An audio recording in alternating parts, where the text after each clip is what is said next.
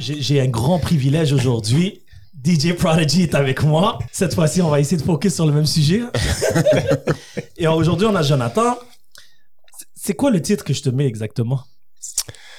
Écoute, tu peux dire, commençons par Jonathan ou Monsieur Vier, si tu veux. OK. Et puis, par la suite, on pourra voir.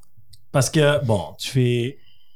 C'est quoi ta job à temps plein, actually? Bon. C'est ça ma grosse question. En fait. Tu fais tellement de choses que... Ma job à temps plein, je te dirais, j'ai une formation universitaire en actuariat. Oh! Donc, chiffres, statistiques et tout. Plus précisément, je m'occupe de la gestion des régimes de retraite pour l'Industrielle Alliance.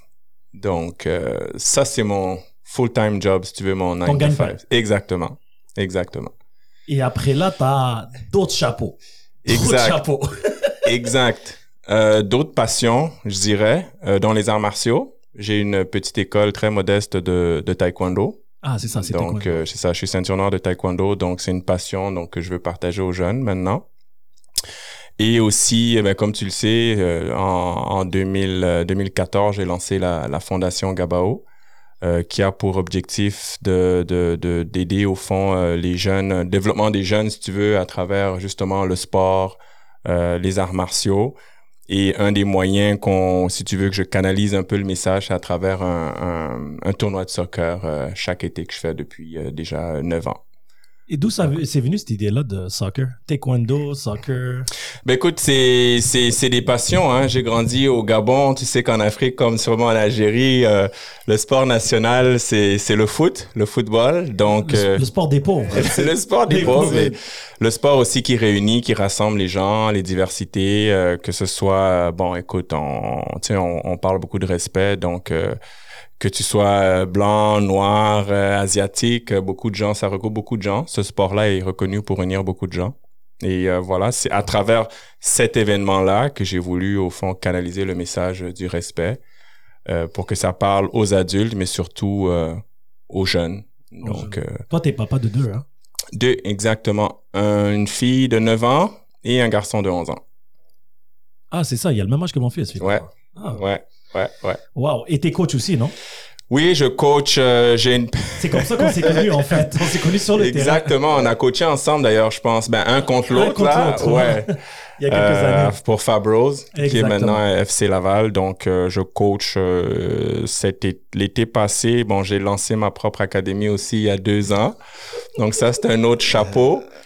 Mais tu vois, comme cet hiver, j'ai l'intention de coacher pour le FC Laval, là, pour encadrer aussi un peu mon fils et ma fille, là, au niveau du CDC. Donc, un peu, en gros, c'est les grandes lignes, là.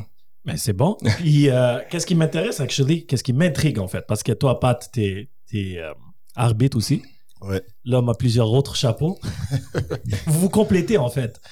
Tu sais, arbitre et le tournoi. Le tournoi, là, tel quel, il a grandi avec le temps, je présume, là. Tout à fait. Bon, il y a eu le COVID, malheureusement, qui a... Tu l'as pas fait l'année passée ou tu l'as fait? Si, on l'a fait. Ouais. Et il y avait beaucoup de participants? Oui, ben écoute, je pense que d'un point de vue arbitre, Pat aussi peut en parler un peu pour lui laisser un peu la parole, parce qu'il est dans le feu de l'action aussi, mais... On le sait très, très bien qu'il est dans le feu de l'action, surtout cette année. Non, ça s'est bien passé l'année passée. C'est sûr que c'était durant la phase 1 de la pandémie. Donc, fin de la phase 1, c'est ça? C'est ça, exactement. C'est ça, le tournoi est en juillet ou c'est ça, mi-juillet. Mi-juillet, c'est ça. Donc, il fallait vraiment suivre les recommandations de la santé publique, suivre le tout. Ça s'était bien passé en tant que soit l'année passée, là. Il y avait combien d'équipes? L'année passée, on avait 8 équipes, comme cette année d'ailleurs. Cette année, c'était 8 aussi. Pour donner quelques chiffres rapidement, en 2014, quand on a commencé, on avait une 40aine de joueurs.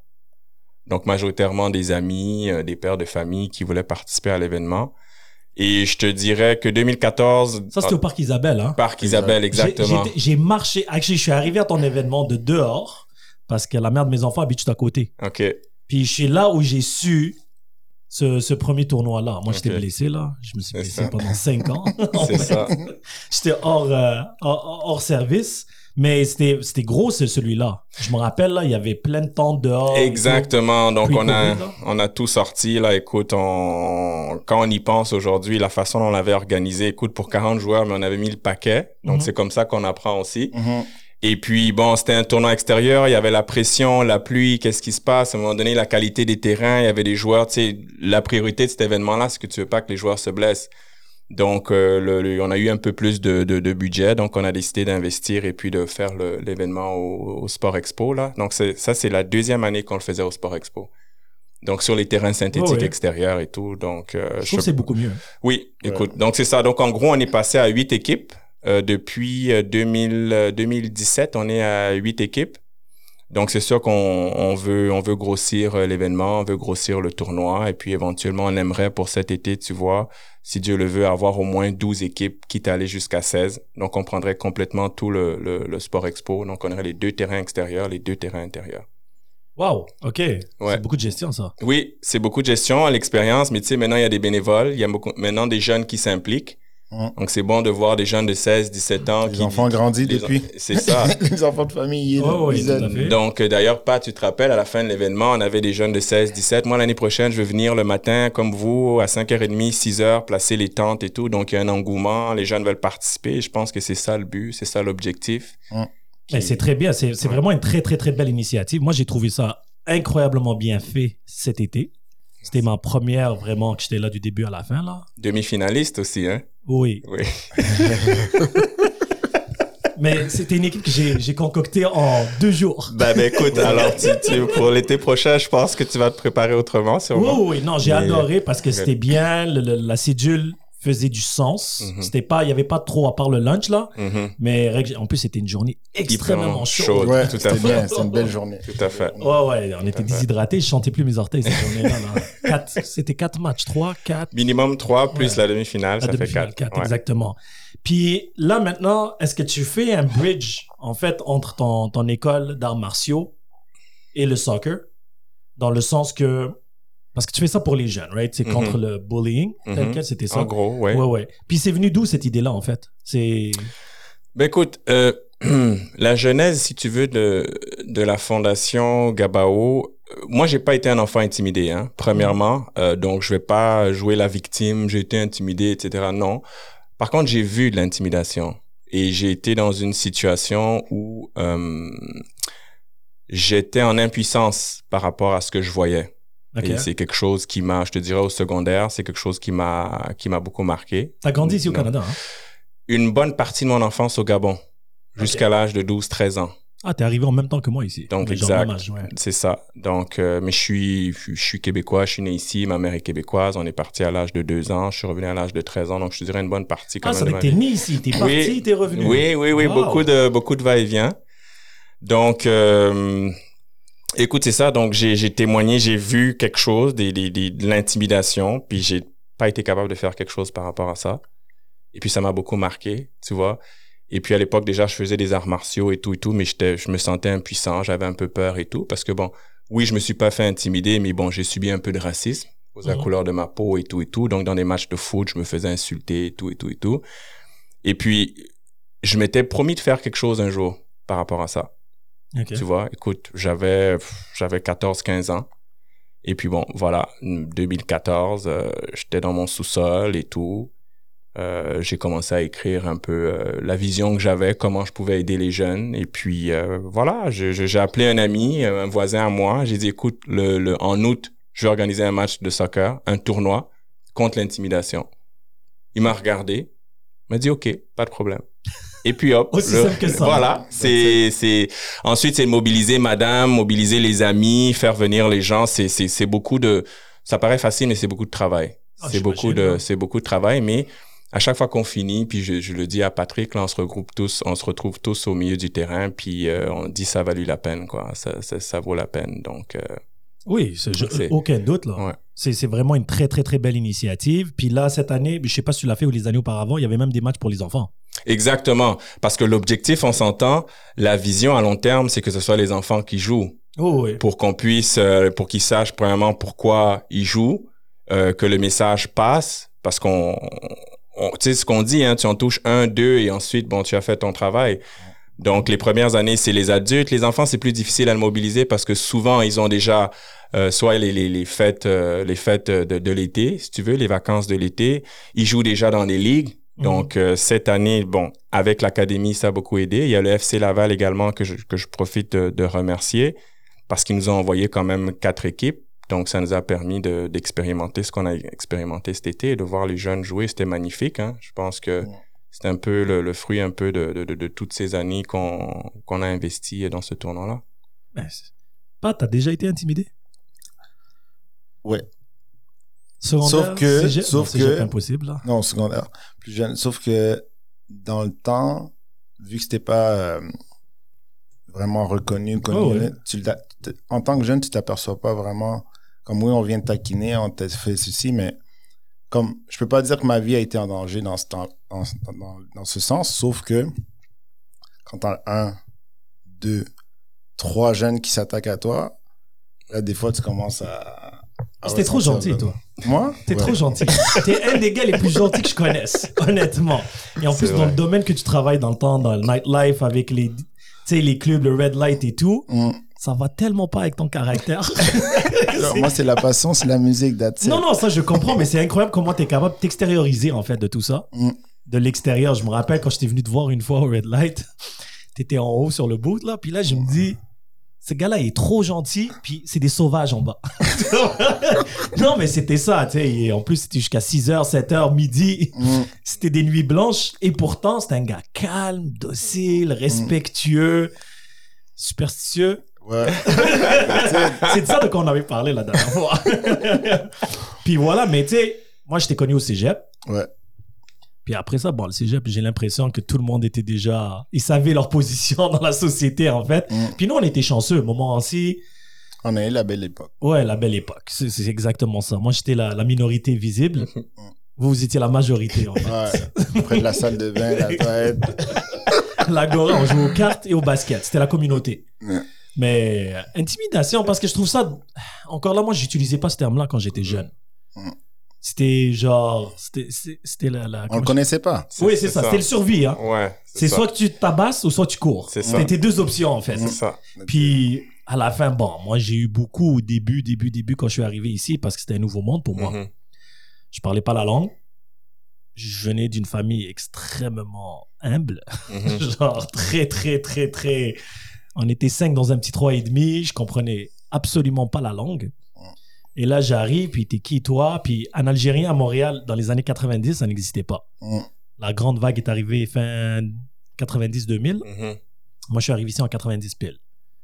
Et je disais Algérien, ils disaient c'est où ça? Eux, ils connaissaient que des Marocains, Libanais, dans cette vague-là. Puis après, là, il y avait quelques Africains. J'avais beaucoup de Somaliens et de Zaïrois. À l'époque. Mais ça, c'était Saint-Ex. Ça, c'était Saint-Léonard. Dans le hood. Dans le hood. Tu vois, mais là-bas, à cette époque-là, c'était plutôt simple. C'est soit t'as ta clique, soit que tu cours. C'est vraiment... Puis, tu sais, il y avait des gens qui venaient taxer les écoles. Il y avait les gangs de rue de Montréal-Nord, Rivière, à cette époque-là, qui descendaient. J'ai été un peu chanceux, moi, particulièrement, parce que j'étais dans la communauté basket. Quand tu es dans une équipe de basket, moi j'ai joué pour l'Ouriel, Saint-Ex, puis d'autres écoles. À cause de ça, j'étais comme safe par association en fait, les gars de basket. Mais les autres là, je me rappelle les manteaux starters et tout. Ils venaient après l'école, ils disaient juste enlève. Taxe de bienvenue. Direct. Puis tu sais, à l'époque, surtout venant d'Algérie où c'est normal ça. Ça c'est tu peux pas aller en Algérie dire à quelqu'un tu t'es fait bully. Je dis ça à mon père. Il me dit, yo, repars dehors. Va chercher. Et reviens pas si tu cherches pas. D'une manière ou d'une autre, là. Hein. C'est survival of the fittest. Mais ici, après, avec les lois, après tout ce qui... Il y a beaucoup plus de la psychologie maintenant derrière tout ça. C'est délicat parce que je trouve, des fois, c'est un petit peu trop. Parce qu'on essaie trop de les protéger. Faut que je te pose une question, en fait. Toi qui as des académies et tout. C'est quoi ton opinion sur les médailles de participation? Écoute, c'est sûr que c'est une très bonne question. Moi, personnellement, c'est pas quelque chose auquel je crois parce que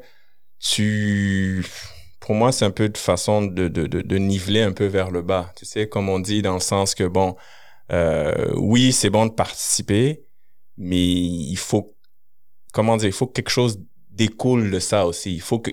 Il faut apprendre aussi dans tout ça parce que si tu apprends juste à participer, ben, moi, je suis plus de genre de dire, OK, ben, participe, mais fais un effort, donne un peu plus. Tu comprends? Parce que tu peux participer, donner le moindre effort et puis être récompensé pour ça. Mais faut mettre l'effort dans la participation. Donc, tout le monde n'a pas le même niveau de force, tout le monde n'a pas le même niveau d'engouement. Mais tu le vois quand quelqu'un participe, qui veut quand même se donner. Mais si la personne, il y a des gens qui peuvent participer malgré eux. Oh, donc, pourquoi pourquoi donner une médaille de participation pour ça? Je trouve que ça ramollit les gens. Ben, ça enlève le côté compétitif de la chose. C'est ça. Écoute, nous, par exemple, dans notre école de taekwondo, juste pour faire, pour rajouter un peu là-dessus, ta ceinture, tu dois la mériter. Oui. Tu comprends? Moi, c'est comme, pour moi, les arts martiaux, ça représente ça. On va pas te donner ta ceinture jaune parce que tu as fait 3 mois, puis après 3 mois, bon, mais c'est fait, tu passes ta ceinture jaune. Non. Moi, si tu sors, admettons, de mon école, où tu as ta ceinture jaune, mais tu dois l'avoir méritée. Tu comprends? Donc, tous les autres maîtres, toutes les autres écoles doivent savoir que, lui, les ceintures jaunes, ça, c'est une ceinture jaune méritée. Mais tu vas avoir beaucoup d'autres ceintures jaunes parce qu'ils ont été là après 3 mois. C'est des ceintures de participation. Ben, exactement. Donc, pour répondre un peu à ta question, c'est un peu ça. Donc, t'assurer d'avoir quand même des standards élevés. Et comme tu dis, avoir une certaine compétitivité, sans nécessairement forcer l'enfant. Si l'enfant, ça l'intéresse pas, ben, peut-être c'est pas pour lui, mais peut-être ça va lui prendre plus de temps à avoir une vraie médaille ou à avoir une ceinture. Sinon, comme tu dis, on leur apprend, ben, juste participe. Donc. Ouais, mais parce que ça, encore là, on est 3 parents ici. Et puis, je trouve ça un peu délicat comme situation parce que j'ai l'impression que cette nouvelle génération-là, les nouveaux millennials, en fait, là, les plus jeunes, c'est que juste parce qu'ils existent, parce qu'ils sont là, on leur doit quelque chose, en fait. Tu vois, puis il y avait un psy qui avait parlé de ça, puis il a dit, mais ça découle encore de plus loin, mais juste la médaille de participation, psychologiquement, les gens, ils se disent, je me présente, ça veut dire que je mérite. Mais il n'y a pas d'effort, il n'y a pas d'extra, puis c'est vrai que pas tout le monde est fait pareil, il y a des gens qui sont plus forts, plus vite, mais ça te pousse à te développer, en fait. Tout à fait. À améliorer tes failles et en même temps t'arranger pour avoir un certain succès. Sur un terrain de foot, pas tout le monde est égaux. Il y a des attaquants, il y a des défenseurs, il y a des milieux de terrain. Il y a des gens qui sont bons en passe, il y a des gens qui sont bons pour tirer. À la fin de la journée, c'est surtout les sports d'équipe particulièrement, ça apprend que tu peux pas tout faire tout seul, mais tu peux le faire ensemble. Et si tu enlèves ce côté compétitif, vouloir faire le meilleur de soi-même, pas nécessairement gagner, mais être à ton meilleur, et tu dis, mais si tu viens déjà, tu comprends? Imagine un tournoi, juste pour présenter, on te donne de l'argent. Non, c'est ça, c'est vrai. À un moment donné, puis moi, mes enfants, c'est un peu ça où j'essaie de trouver un juste milieu entre l'ancienne mentalité, ressort. Parce que mon fils, il est déjà venu en 4e année. Il est rentré à la maison en pleurant, puis il me dit, je me suis fait intimider. Et là, j'ai dit, non, il n'y a personne dans cette famille qui se fait intimider, mon grand. Je dis, c'est pas grave, il peut être plus grand, plus fort et tout. Je dis, mais tu vas t'arranger maintenant. Il me dit, comment? Je dis, c'est très, très facile. Je dis, la prochaine fois qu'il rentre, tu lui dis non. Il continue, tu fous une droite. Je dis, une seule droite. Puis mon fils, il boxe. Je l'ai entraîné pendant 2 ans là-dessus. Puis lui, il n'aime pas faire mal. C'est un enfant que quand il voit des animaux mourir, il est triste. Tu vois, il est très, très sensible. Ça, c'est son côté de sa mère. C'est vraiment pas moi. Et puis sur ce coup, tu sais, je veux pas le brusquer non plus. Tu comprends? Je veux pas lui donner nécessairement du tough love. Mais en même temps, je me dis, ça va donner quoi, ça, au milieu de travail, plus tard dans sa carrière, dans ses relations et tout. Finalement, peut-être 2 semaines plus tard, c'est arrivé, conte de fées, il lui a foutu une droite. Une droite, je dis, arrange-toi pour le faire devant tout le monde.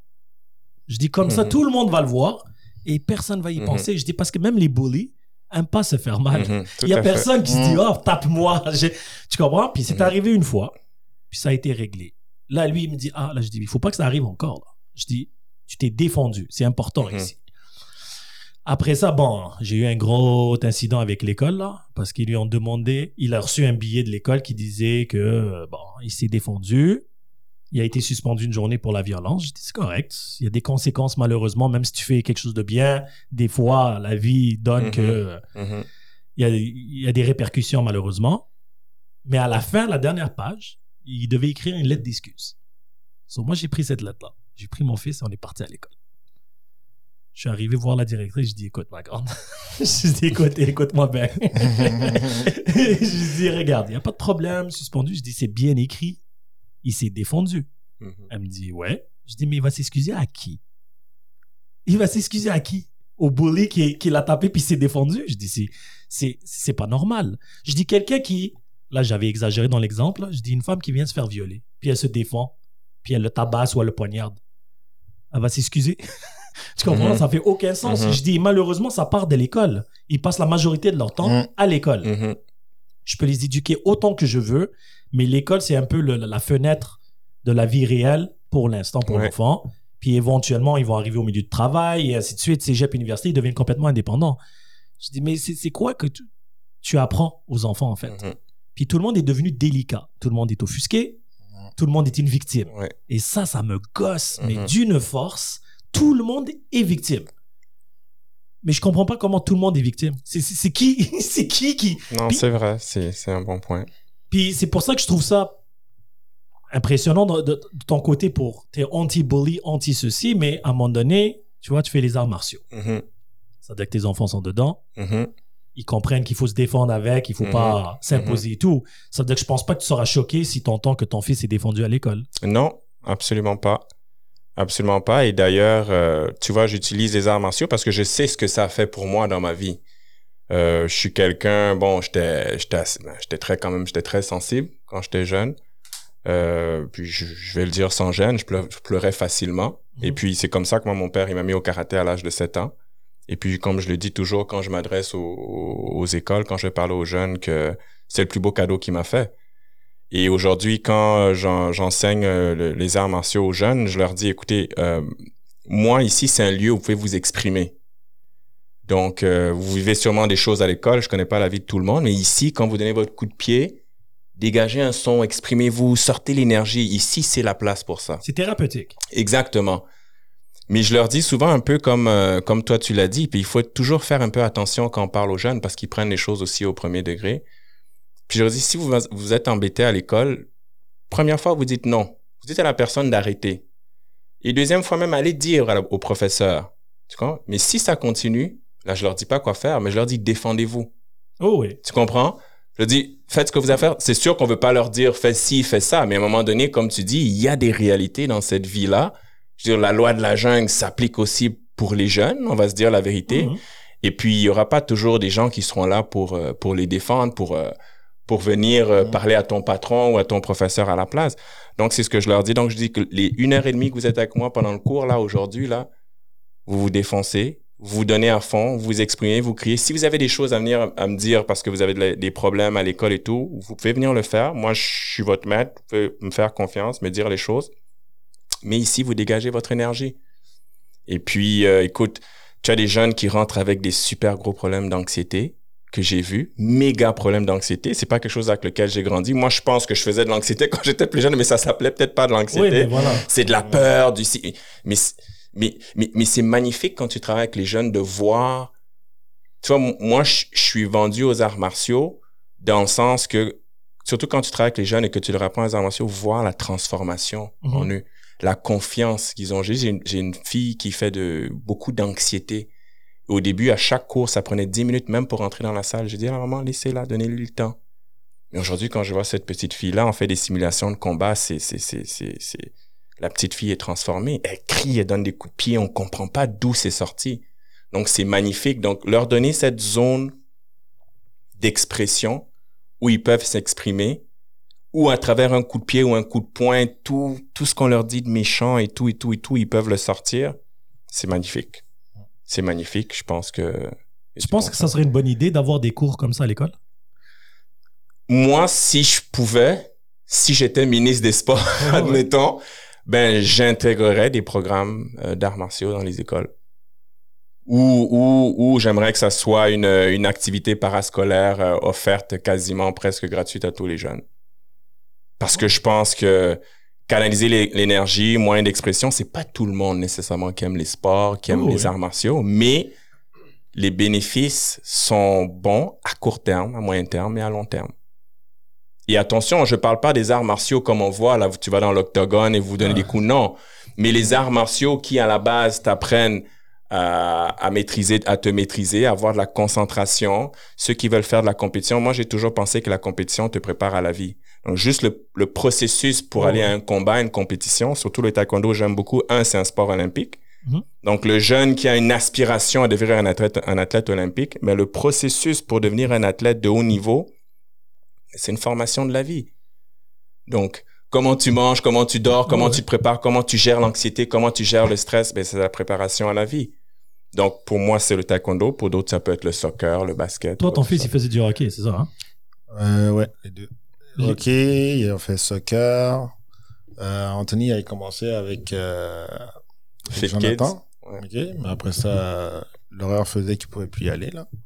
Mais là, ils sont revenus au hockey, les deux. Puis là, ils sont dedans.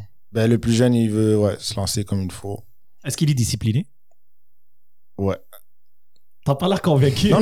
Ben, parce que ça vient de recommencer. OK, ouais. Pendant 2 ans, c'était mort. Là, il est rendu à 9 ans. 9 ans. Et le plus âgé... Il y a 16 ans, mais... Ça, c'est la jeunesse. Ouais. Il y a d'autres priorités dans la vie. Exact. Être cool et se découvrir lui comme homme, là. Ouais. Est-ce qu'il travaille? Non. Non? Encore. T'es pour ou contre? Moi, j'ai dit non. Tu veux pas qu'il travaille? Non. Parce qu'il est pas assez organisé, discipliné dans ses affaires. Comme moi, Je pense pas que ça pourrait l'aider à être organisé? C'est ce qu'on me dit. J'ai réfléchi. Peut-être l'année prochaine, on verra. Moi, j'ai dit, ma fille, dès qu'elle tape 15 ans, elle travaille. Moi, on m'a dit... C'est important. Il faut que tu l'envoies travailler parce que c'est là que ça va le faire voir autre chose. J'avais dit non au début parce que moi, je veux pas prendre la charge d'avoir à toujours courir après pour le réveiller, en plus de l'école et toutes les tralala, avoir à l'emmener. Là, j'ai dit, tu sais quoi, commence à t'organiser personnellement à la maison, dans tes études. Après ça, on verra pour le travail. Moi, c'est comme ça que je pensais, là, mais... Toi, t'es pour le travail? Oui, bien sûr. Moi, parce que c'est ça, c'est sans pitié. Parce que ma fille m'en avait parlé. J'ai dit, dès que t'es à l'âge, bon, j'ai choisi sa job dans le sens que soit une pharmacie ou quelque chose, des heures raisonnables, déjà de une, où elle peut travailler les week-ends, et quelque chose qui va être pas avec, pas un dépanneur, parce que c'est jamais... Qu'est-ce que tu reçois comme client, malheureusement. Moi, j'ai travaillé dans les vidéos, les super clubs vidéo, Tron et des trucs, là. Je faisais les chiffres de nuit. On voit pas mal de phénomènes. Mais c'est un peu ça. C'est juste que c'est important pour moi qu'elle apprenne c'est quoi la réalité. Et puis, en même temps, elle va travailler, elle va recevoir de l'argent. Action, récompense. Tout à fait. Parce qu'aujourd'hui, encore là, les enfants, encore là, je généralise, mais parce que je trouve que c'est une génération de fainéants. Ah, j'ai mon PlayStation, j'ai mon ceci. Ouais, mais c'est un peu notre faute à nous. Hein. Ouais. Bah. Non, mais oui, d'une certaine façon, mais... Il faut qu'on prenne responsabilité. Mon ami fait ceci, mon ami a ça, toi, t'es pas gentil. Exactement. Moi, je suis comme ça aussi, je m'en fous. Moi, chez moi, c'est comme ça. Oh, ouais. C'est exactement ça. T'adhères pas, là, c'est comme ça. J'avoue que c'est pas toujours évident. Toi, t'es encore avec ta femme? Oui. C'est ça. Nous, on est des projets indépendants. Puis, du coup, tu sais, c'est pas toujours évident parce qu'il faut que la règle soit pareille dans les deux maisons. Surtout pour ça. Parce que sinon, ça dit, je préfère aller chez maman ou un truc. So, là-dessus, j'ai été chanceux, moi et la maman, on est sur la même page. On communique énormément là-dessus. Déjà, c'était toute une histoire, la négocier pour laisser ma fille prendre l'autobus de la ville pour rentrer à la maison. Ça, c'était toute une histoire, là. Mais moi, je suis chanceux un peu. Ma fille est très grande. Elle est 5 pieds 9, elle a 13 ans. So, elle a l'air d'une femme. So, je me dis, tu sais, tu rentres dans l'autobus, tu lis ton livre. 17 stations plus tard, tu es arrivé à la maison et on n'en parle plus. Puis c'est important parce que je me rappelle, moi, à l'époque, je marchais des kilomètres pour aller à l'école. Que ça soit en Algérie ou ici. Puis j'avais 11 ans, 10 ans. Puis mes parents, ils avaient... Ici, genre, c'est sûr qu'il va se rendre. Il n'y a pas de... Il n'y a pas ces soucis-là que tout son... Puis c'est ça, qu'est-ce que... Maintenant, en tant que parent, je me porte à poser beaucoup de questions dans le sens, est-ce que c'est l'époque qui a changé? Est-ce que c'est plus dangereux maintenant qu'avant? Et pourtant, il me semble que maintenant, c'est plus sécuritaire qu'avant. Parce que, encore là, les quartiers, tout dépendant où tu vas, tu sais, il y a des... Là, c'est clair. Nous, dans le temps, j'habitais à Saint-Léonard, j'étais dans le ghetto, là. Tu comprends? Puis on était entouré de gens dans la même situation que nous, en fait. C'était soit unity, soit il y a quelque chose. Mais il n'y avait aucun stress. Je savais même pas c'était quoi de l'anxiété, en fait. Ou c'est quoi? Hein? C'est le stress, l'anxiété. C'est des nouveaux mots, ça, pour moi, en fait. Parce que moi, je viens d'une famille en plus que mon père, il me dit, tes 2 jambes fonctionnent, tes 2 bras fonctionnent, avance. C'est aussi simple que ça, la shake it off. Ça va passer à autre chose. C'est peut-être bon, c'est peut-être pas bon. Ça, je sais pas, mais aujourd'hui, tout est un symptôme. N'importe quoi. Tu te grattes l'oreille, c'est de l'anxiété. C'est la stress. Too much. Puis tout le monde était d'être trop protégé qu'à un moment donné, tout le monde tombe malade, que ça soit psychologiquement ou physiquement, la déprime et tout. Puis pendant la période de COVID, par exemple, c'était drôle parce que j'avais réalisé que les gens, les parents, admettons, qui sont vraiment faciles à être tristes ou déprimés, qui se plaignent beaucoup dans la vie, cette période-là là, de confinement et tout, les a détruits. Parce que là, tout à coup, pour eux, c'était la fin du monde. Moi, et pourtant, j'ai été extrêmement productif. Et c'était le meilleur moment. Moi, j'ai adoré cette période-là parce que là, j'étais vraiment focus sur ma famille, plein d'activités. On s'est tellement amusé. Je pense que j'ai créé une meilleure fondation familiale pendant cette période-là. J'ai été très productif sur le point de vue business et d'autres choses. Je faisais mes lives, etc. Pour moi, c'était une opportunité de prendre un step back. Mais moi, j'ai jamais arrêté de travailler. Les garderies n'ont jamais fermé. Moi, je travaillais tous les jours. Moi, j'étais dans l'auto. Il n'y avait pas un chat sur les routes. Zéro trafic. Pour moi, c'était paradise. Mais, tu sais, j'ai vu d'autres gens, puis là, je comprenais pas pourquoi. Et là, j'ai réalisé que c'est une question mentale dans le sens que, tu sais, le verre à moitié plein, à moitié vide. Moi, je dis à tout le monde, au moins, tu as un verre. Je dis, vous réalisez qu'ailleurs dans le monde, ce confinement-là, ils le vivent toute leur vie. Ça n'a rien à voir avec le COVID. Il y a des couvre-feux parce que c'est un pays qui est en guerre, il n'y a pas d'eau, il y a une pénurie de papier toilette. C'est pas parce que tout le monde a paniqué, c'est parce que le pays est pauvre, malheureusement. Puis, je viens de ça. Quand j'expliquais à mes enfants qu'il y a eu une période en 88 où il manquait d'eau en Algérie, où il fallait qu'on marche, moi et mon père, quelques kilomètres pour ramasser des bidons d'eau. Et après, il fallait faire bouillir pour qu'ils soient potables, etc. Mon fils, il me regarde et me dit, ça, c'est dans les films. C'est quoi, la Kunta Kinte, ton affaire? Mais je dis, mais ça fait ma génération. Puis encore aujourd'hui, en Haïti, je présume, quand il y a eu le tremblement de terre, quand il y a eu tous les trucs, ça a fait des ravages. Puis là, le pays, malheureusement, prend quelques pas de recul. Remonter tout ça, ça build character, que tu le veuilles ou pas, là. Il n'y a pas de... Puis, ironiquement, je faisais le lien avec les gens qui se suicident. Je dis ça, c'est une affaire malheureusement de blanc. Mais là, je généralise, tu sais, j'en fais parce que c'est très occidental, en fait. Je dis en Afrique, on est heureux de vivre. Tu vois, on a une journée de plus. C'est pour ça qu'il est souriant. Je dis le milliardaire ici, il perd 100 millions, il va aller se tuer. Mais il y a quand même 900 autres millions là. Mais pour lui, la pression, l'anxiété, c'est là où je me dis que est-ce que c'est vraiment personnel ou c'est vraiment quelque chose qui est imposé genre, tu te mets une pression extérieure qui n'existe même pas là. Face à la société. Voilà. Puis tu sais, je veux pas avoir l'air froid ou je comprends pas les gens parce que moi, je l'ai jamais vécu honnêtement. Je sais même pas c'est quoi ces mots-là. Pour moi, je fais de l'anxiété là, ok, prends une sieste et move along là, continue à autre chose là. Tu comprends, t'as pas le temps. Il y a des gens qui dépendent sur toi. Je pense que toi, tu dois être comme ça aussi. T'as pas vécu ça vraiment dans toi. Moi, je vois pas c'est quoi vraiment l'anxiété. Comme je suis comme toi, fatigué. S'il y a un événement qui arrive, trouve une solution. That's it. Oui, c'est une mentalité, trouve une solution. C'est ça. Moi, par exemple, je pourrais vous dire, l'anxiété, j'ai dit tantôt que je pense que j'en ai peut-être vécu, mais je savais pas comment ça s'appelait. Je savais pas c'était quoi. Mais c'était l'anxiété de la préparation à un événement sportif. Tu sais, comme on dit, des fois, ça peut être du stress positif. Ou, des fois, oui, avant un examen, j'avais un peu de stress, un peu d'anxiété, etc.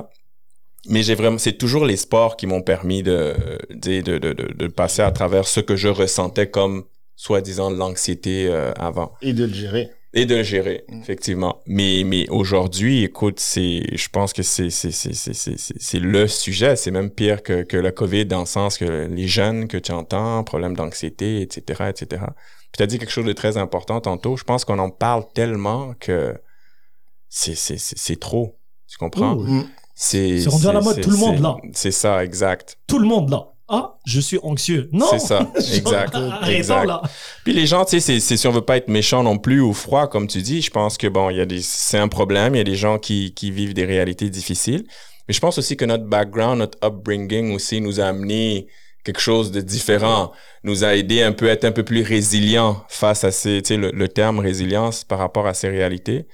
Mais, tu sais, des fois, on vit dans une société aseptisée, hein, où tout doit être propre, tout nettoyé. Donc, dès qu'il y a une petite tache sur quelque chose, c'est la fin du monde. Et puis, on développe des symptômes parce qu'on y pense trop. On a lu telle chose. J'ai entendu sur 98.5 le matin que 60% des gens ont ci, ça. Tous ces chiffres, ça encombre tout ça, la tête. Donc, les gens sont dans l'écoute et dans la crainte et la peur au lieu de juste continuer de vivre.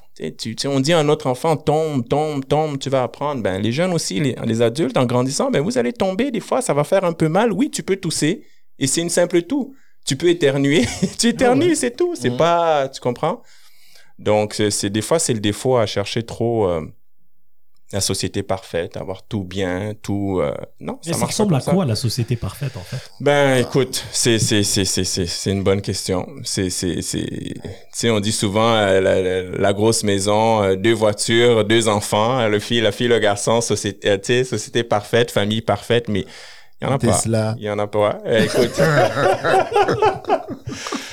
Ça, c'est la société parfaite pour un hétérosexuel aujourd'hui. Sans rentrer trop dans cette conversation-là, parce que je vais commencer à m'énerver encore.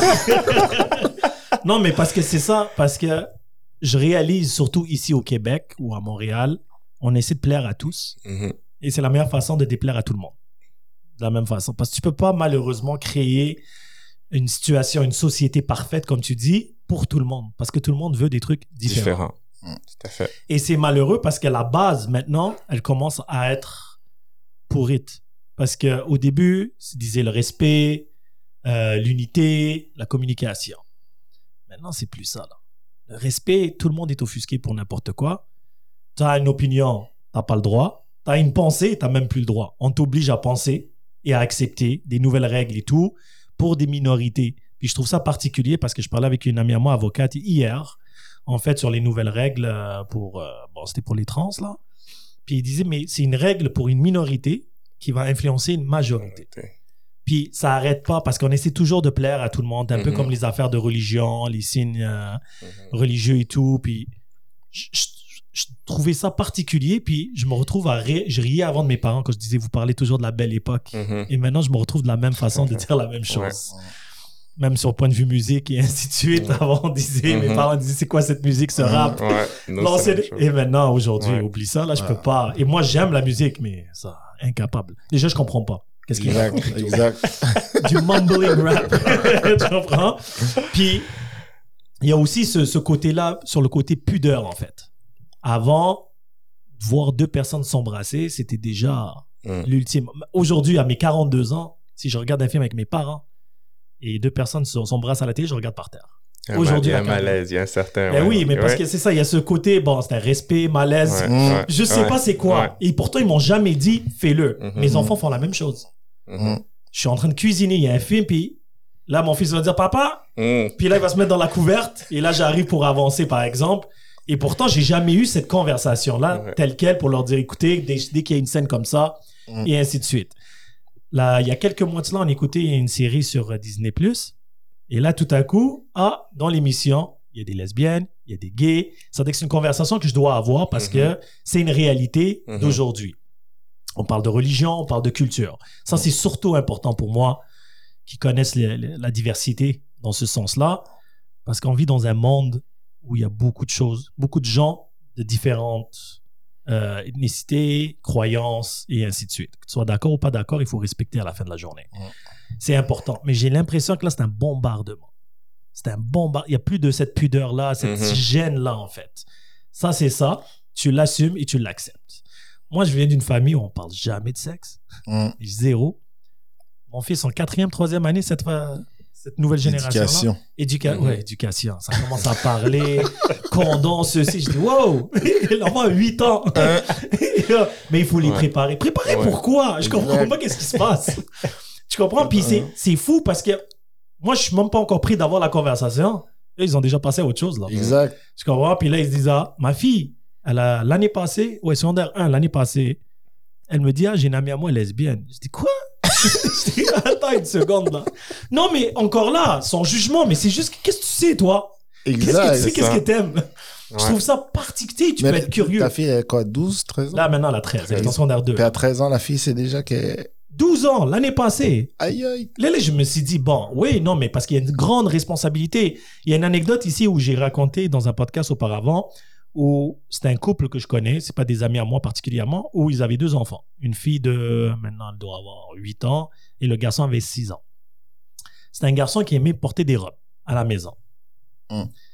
Et là, tout à coup, les parents, ils ont dit, ils sont open, là. Là, cette nouvelle génération-là, tout est acceptable, là. Ils sont partis à l'école, puis ils sont partis voir le directeur, puis ils lui ont dit, écoutez, moi, mon fils, il aime ça porter des robes.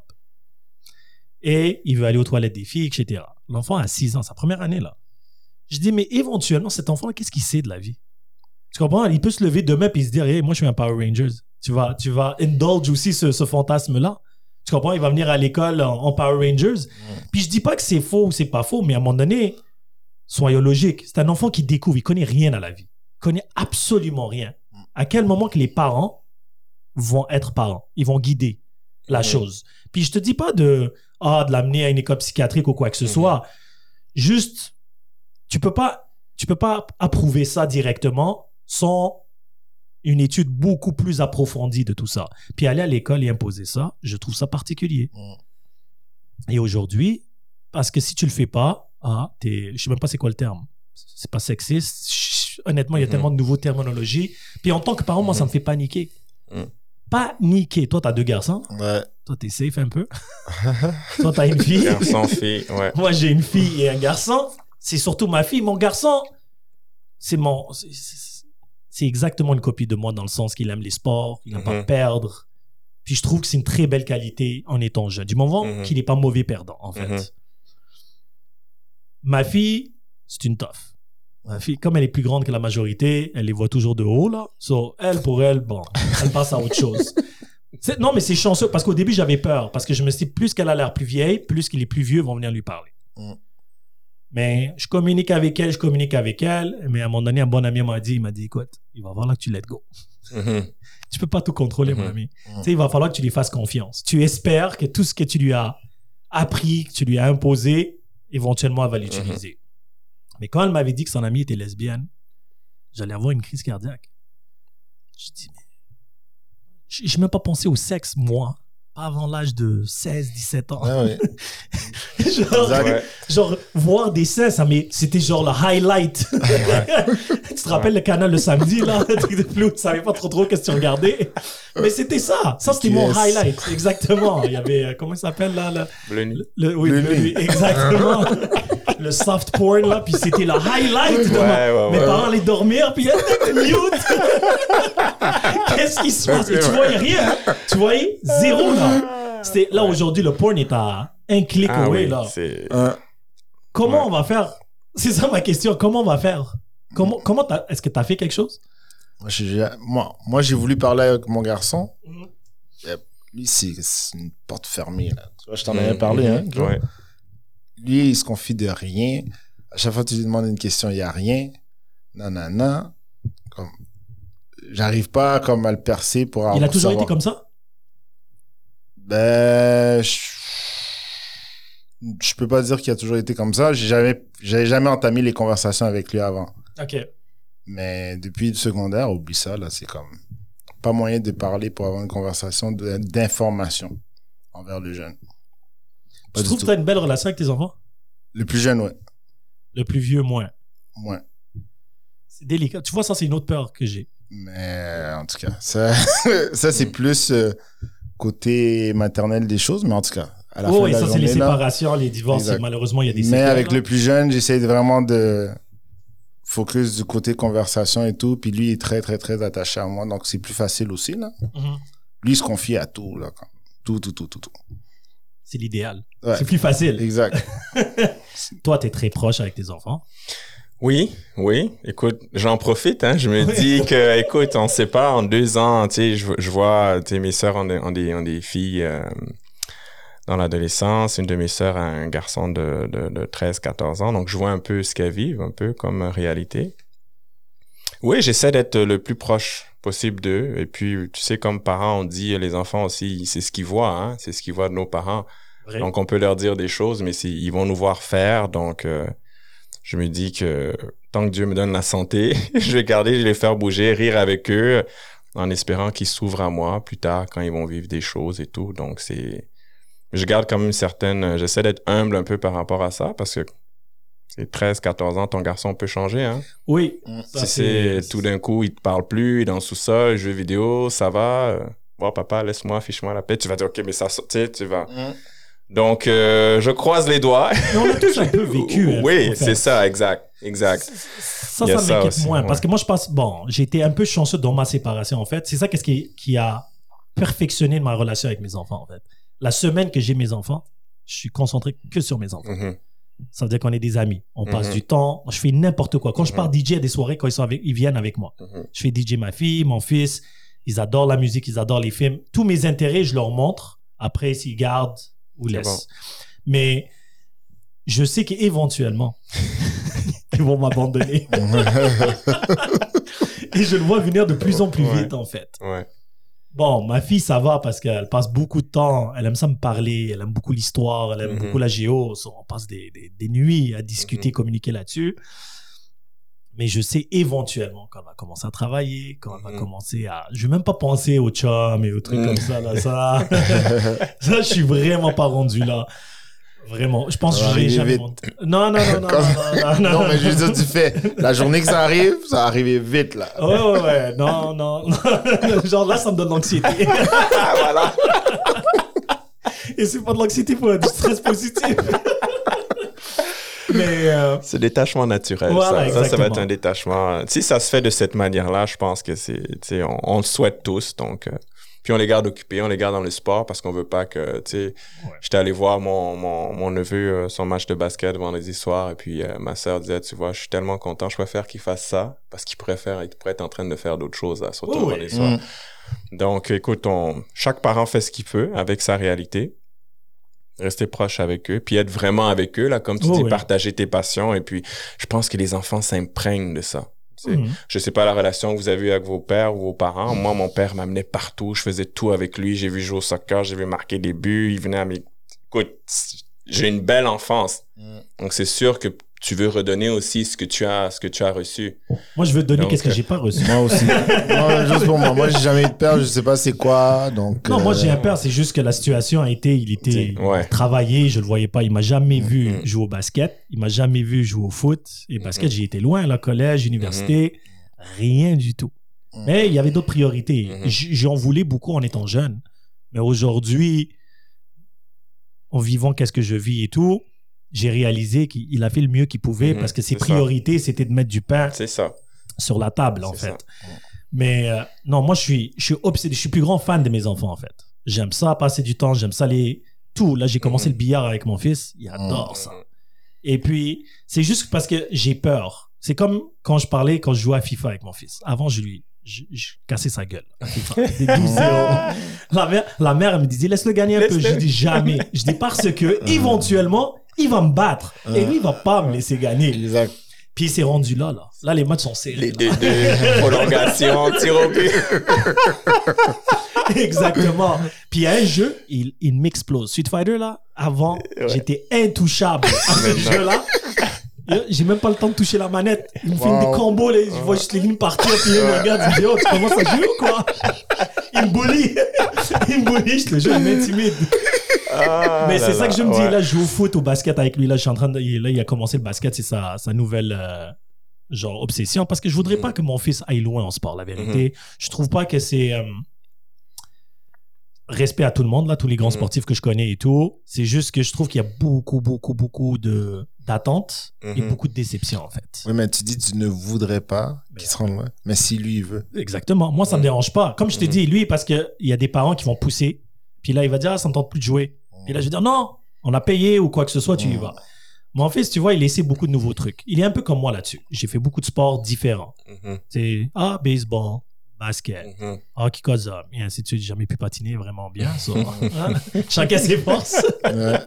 Et sur ce, tu sais, ça me faisait pas peur. Tu vois, là, il a commencé le basket, je le pratique et tout. Mais mon fils, je sais qu'il va être grand. Il va être plus grand que moi. J'ai juste peur. J'ai eu un cauchemar il y a pas longtemps qui te donkait sur moi. Voilà mon stress. Puis là, il me regarde. Tu vois, puis nous aussi, on est en train de vieillir. Tu sais, les matins, je réalise, même si mon cœur, il a 25 ans, mon corps, il me dit, attends une seconde. Laisse-moi te rappeler. Puis, je suis très actif comparé. Bon, nous, on est assez pas mal actifs, nous, ici, mais je connais des gens, tu demandes de traverser la rue, il est essoufflé, là. Puis, je me dis que j'ai l'opportunité et je veux profiter au max.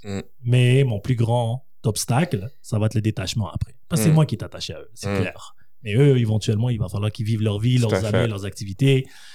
Cette société-là me fait un peu peur parce qu'elle est très ouverte, elle est très cool et tout, mais un petit peu trop des fois. Tu te retrouves dans des situations où, moi, dans ma jeunesse, j'aurais jamais pensé. Les drogues, par exemple. Dans le temps, Ouais. là, on était trop pauvres pour avoir des drogues. On les vendait, tu comprends? Mais personne les achetait. Aujourd'hui, SQDT. non, aujourd'hui, il y a tous les coins de rue. Ouais, là. C'est exact. Comme, puis là, je me dis, tu peux beau leur expliquer le tout, mais si c'est cool, t'es dans la merde. C'est Et ça. tout le monde est un peu influencé par son cercle, et ceci, Ouais. ceci, cela. Ils veulent se prouver, ils veulent... Ouais. C'est pour ça que moi, tu vois, j'admire des gens comme toi où les activités, les trucs de concentration et d'énergie, c'est très, très, très, très important. Ma fille, tu vois, elle fait pas beaucoup de sport, ma fille. Elle va jouer au volley par-ci, par-là, mais c'est à peu près tout. Elle aime plus les animations japonaises elle a ce côté-là de moi, là, de tout ce qui est animation, manga et tout, qui est demi-mal aussi parce qu'elle est sur le sofa, tu vois, elle est pas dehors dans la rue. Mais arrivera le jour. Ouais. Puis, je me dis qu'on pourra jamais être trop près, en fait. Mais j'ai juste envie de sauter jusqu'au jour où, genre, elle va te caser, tu comprends? Ouais. Qu'elle soit en relation. Tu sais, sauter. Oups. Cette transition, cette fast forward jusqu'à 16 à là. 27, là. Genre, ce petit 10 ans-là, là, juste jump. Je vais juste fermer mes yeux et rouvrir parce que je sais qu'elle va tomber souvent. Ouais. C'est un peu ça. Parce que c'est bien beau leur dire, oui, il faut tomber, tu apprends. Mais Mais c'est ma voir. fille. Ouais, je c'est ça. veux pas la voir tomber. Ouais. Tombe sur moi. Moi, je vais tomber pour toi, tu comprends? Ouais. Mais letting go, là. Parce que c'est pour ça que je dis qu'il devrait même avoir des cours de parenté à l'école. En tant que parent, éventuellement au cégep ou à l'université, comment devenir parent. Parce que je trouve qu'il y a beaucoup de gens qui ont des enfants qui sont pas parents. Ouais, Ça, c'est vrai. c'est vrai. Malheureusement, surtout cette génération de tablettes. Et... Je pense que c'est le défi, c'est l'enjeu un peu des parents de cette société. Tu sais, tu le posais bien tout à l'heure comme question, nos enfants, tu sais, dans le futur proche, ça va donner quoi à la société et tout. Puis nous, on est pris un peu comme un peu le old school generation, puis on fait partie de cette phase où la transition était très rapide, même que ce soit au niveau technologique, tout ce qui est sorti, réseaux sociaux. Donc nous, on a un peu ce bagage, si tu veux, de l'époque, comme on aime était bien là dire. Avant l'Internet et pendant l'Internet. Exactement. Et là, on vit notre mi-quarantaine dans tout ce monde-là. Nos enfants sont là-dedans. Mais je pense, en tout cas de ce que j'entends, nous, on peut juste les outiller du mieux qu'on peut. Et puis le reste, ils vont aller au combat. Tu sais, moi, j'ai commencé, je fais de la simulation de compétition avec mes jeunes au taekwondo pour leur apprendre justement comment c'est l'anxiété, se préparer à un combat. Donc, en tant que maître, tu leur apprends les choses. Mais une fois qu'ils sont pendant le combat, ils font leur combat. Oh ouais. Tu comprends? Donc, tu les prépares le mieux possible. Tu es là, tu es à côté. Vas-y. Il va apprendre à encaisser un coup. Tu vas voir comment il va réagir. Prochain cours, on ajuste. On travaille des choses et tout. Donc, c'est ce qu'on peut apporter aux jeunes. Ton podcast, je sais pas, les parents qui vont écouter ça, les jeunes, les ados. On touche les gens. Je pense que c'est ce qu'on peut apporter. Et c'est normal que naturellement, on veuille le meilleur pour nos enfants. Il y en a d'autres qui ont aussi besoin de notre expérience, de ce qu'on sait de la vie. Pas tous les jeunes grandissent avec un father figure, une figure paternelle ou même maternelle, l'amour de la mère. Donc, si on peut en faire un peu plus pour ces autres-là aussi, c'est un peu notre rapport à la vie, à la société, à travers les outils qu'on peut faire. Et puis, je pense que moi, je trouve ça très intéressant. Je trouve que tu t'amènes des sujets, des points très... Ça devrait être à 98.5 un matin. Parce que je pense que tu parles vraiment des points, on est en train de parler des réalités. Là, il y a peut-être un père qui écoute ça, qui dit « J'aimerais être dans la salle avec ces gars-là, ça me fait du bien, ou j'aimerais en savoir plus. » Donc, je trouve que tu fais aussi ton apport à la société. C'est très thérapeutique, les podcasts. Particulièrement parce que, bon, on aborde tous les sujets ici, là, mais vraiment tout. Et c'est la vie. No limits. Ouais, tout à fait. No limits. Non, mais c'est la vie. Quand on veuille ou pas, malheureusement, dans la société, qu'est-ce qu'on parle entre amis? Puis l'approche de ce podcast-là était très importante pour moi, que ça soit comme si on était dans un salon en train d'avoir une conversation. Et la majorité des gens qui écoutent, ce qu'on me revient souvent, on me dit « Ah, j'ai l'impression que j'étais assis avec vous. C'est juste dommage, j'aurais voulu ajouter ou poser une question ou ainsi de suite. » C'est pour ça que je ramène d'autres invités et les mêmes invités quand c'est très, très pertinent. La semaine passée, on a parlé de la dépression. Il y avait un homme qui est venu ici, Mike, 6 pieds 4, 260 livres facile, là, 250. Très, très, très imposant comme monsieur. Super gentil. Il a passé une grosse dépression, un burn-out l'année passée. Puis ça m'a choqué. Parce que quand tu le vois... Imposant, tu dis. Imposant. Il est incassable. Genre. Exactement. Et là, tu vois lui, puis après, t'as des petits gars, genre... frêles et tout. Mais c'est des gens solides. Ouais. Puis tu sais, c'est incroyable parce que qu'est-ce que j'avais découvert avec la conversation avec lui, c'était un petit élément perturbateur, un petit déclenchement. Et là, c'est tombé en effet domino, malheureusement. Mais là, il s'en est remis et ainsi de suite. Puis lui, il voulait vraiment partager son histoire parce que c'était très important. Puis les gens ont beaucoup aimé. Beaucoup de monde sont reliés au sujet. Bon, la thérapie, maintenant, tout le monde en fait. C'est un outil qui, de plus, c'est moins tabou comparé à l'époque. Parce que quand t'allais voir un psy, nous, à notre époque, ça disait que t'étais fou. Là, maintenant, c'est littéralement comme prendre des Advil. Là. C'est quelque chose juste pour minimiser les mal de tête et tout. Ça veut dire que là, on a beaucoup plus d'outils, mais j'ai l'impression qu'on a beaucoup plus de symptômes. Et c'est là où essayer de trouver ta place. Parce que c'est comme un peu chercher ta maladie sur Google. Tu vois, j'ai mal de... t'as le cancer, t'as ceci. Tu meurs dans une semaine selon tes affaires. Puis j'ai l'impression que tout le monde est en train de chercher pour des symptômes. N'importe quoi. Ah, ça dort pas bien. Ah, ça n'a pas mangé cette semaine. Ah, l'anxiété, l'anorexie, le ceci, le cela, le diabète, etc., etc. Puis, tu sais, les problèmes de santé, c'est quelque chose qui va arriver d'une manière ou d'une autre. Comment tu es outillé à confronter ces moments-là, c'est très, très, très important. Je me rappelle, toi, quand tu avais passé un mauvais quart d'heure, c'était quoi, l'année passée, il y a 2 ans? L'année passée. L'année passée, j'ai jamais vu un homme aussi calme. Je suis sûr que tu paniquais à l'intérieur, là, un peu. Mais c'est sûr, comme quand tu apprends la nouvelle, tu es comme, wow, j'aurais pu y passer. Comme... Mais après ça, t'as pas le choix, là, let's go. Survival. That's it. Mais là, ça va mieux. Ouais, beaucoup mieux. T'as perdu du poids, t'es en forme, tu fais de la bicyclette. T'es en amour, c'est bon. Ouais, ça, ouais. C'est vrai, t'es en amour. Un homme marié. That's it. C'était à ton mariage, je pense. C'était pas non. Oui, c'était quelques temps après ton mariage quand t'avais fait le podcast ici. Ouais. C'est ça. Puis là, Elias, lui, il s'est marié aussi. Ouais. Ça, c'est mon autre co-host sur le podcast. Il est en lune de miel, là, maintenant. Ah ouais? Ouais, ah, ça, c'est pas arrivé après? Non, mais parce que c'était le COVID. Ah, ok, c'est vrai. Okay, c'est ça la nouvelle. Mais lui, il s'est fait vacciner. Ben oui, lui, c'était un des premiers. Lui, il a toutes les maladies chroniques possibles au monde. Ouais, lui, c'était un des premiers. Ah, c'est bon. Puis il est parti où? Maldives. Ah, ok. Wow. Ouais, exactement. Moi, j'ai de la difficulté à aller à la Rive-Sud. Guys, c'était vraiment un plaisir. Ben écoute, merci. On va refaire ça, c'est clair, là. Pat, aujourd'hui, il était très spectateur. J'ai l'impression que t'as pris des notes. Ah non, mais c'est sûr. J'écoute Jonathan quand il est là. Moi, j'écoute tout le temps. Oh oui, c'est un sage homme. Hein. Ouais. Puis il parle tellement bien que t'es obligé d'écouter. T'aurais dû être prof. J'aurais eu des meilleures notes. Sur ce, guys, merci beaucoup encore, puis à très bientôt. Ta mère va râler en découvrant ce texte. Elle dira que c'est trop cru, je la comprends, tu seras toujours bébé dans sa tête. C'est le genre de choses que je dois te dire depuis. Je vais faire genre, je suis philosophe alors que je suis grave bourré en boîte de nuit. La nuit, les enfants dorment et les rôles sont inversés. Les adultes redeviennent enfants à l'excès. Tout le monde a ses addictions, faut l'admettre. Choisis-en une seule qui devienne ton esclave et jamais ton maître. En vrai, c'est beaucoup mieux quand t'en as aucune. Comment gérer cette putain de vie en restant invaincu? J'en sais rien, moi, j'ai que des conseils bien trop chiants. Comme tous les parents, je te les donne pour me donner bonne conscience. En gros, ne meurs pas, trouve l'amour et fais de l'oseille. Je vais pas te mentir, face à l'argent, on n'est pas tous pareils. Vu que c'est pas en travaillant dur qu'on devient riche en vrai. Sinon toutes les daronnes africaines seraient millionnaires. On te dira l'argent fait pas le bonheur. Mais la raison du plus fort est toujours la meilleure. Laisse pas la peur te mener à rien. Les gens trop lâches face à leurs rêves te dissuaderont de réaliser les tiens. Y a pas d'excuse à être un clandeur. Si tu peux pas faire de grandes choses, fais de petites choses avec grandeur. Quand tout ce que t'as construit s'écroule, je sais c'est l'enfer. Mais si tu l'as déjà fait une fois, alors tu peux le refaire. Tant mieux si les meilleurs te traitent de marginal. C'est bien d'être le meilleur, mais c'est meilleur d'être le plus original. Tous les hommes naissent égaux, au moins à l'intérieur. Les blancs aussi naissent égaux, mais égaux supérieurs. Comme nous tous, plus jeune t'auras grave du temps à perdre. Tu vas vouloir changer le monde et tu vas faire de la merde. Le problème à l'envers, voilà où ça nous mène. On veut toujours changer le monde alors qu'on devrait d'abord changer nous-mêmes. Juger est une erreur, T'es pas meilleur que les autres, c'est juste que tes péchés sont différents des leurs.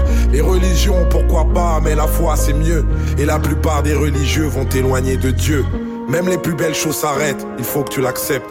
Même les plus belles choses peuvent finir par te prendre la tête. Il faut savoir passer à autre chose, c'est normal. Retiens que toutes les choses se finissent ou se finissent mal. Quand tu coucheras avec une fille, sois tendre toujours. Amoureux ou pas, ça s'appelle quand même faire l'amour. Et surtout, va pas te comparer aux films de boules. C'est comme les Avengers, c'est faux même si ça paraît cool. Si vous sortez, c'est toi qui invite. Les bails de chacun paie sa part, ça fait radin et puis ça tue le charisme. Si embrouille, qu'elle te répond qu'il y a pas de problème, ça veut dire qu'il y a un putain de problème. Prends soin de ta maman, c'est sûr qu'elle t'aime plus que moi. Elle connaît par cœur ta pointure, je connais même pas ton âge. C'est en toi que je crois. Je sais que t'es le plus grand d'entre nous, c'est pour ça que je t'ai appelé mon roi. Sache que le pire ennemi de l'amour, c'est la peur. Toi t'es courageux justement parce que parfois tu pleures. C'est ceux qui n'ouvrent pas leur cœur qui sont les plus peureux. N'essaie pas d'être parfait, essaie d'être heureux.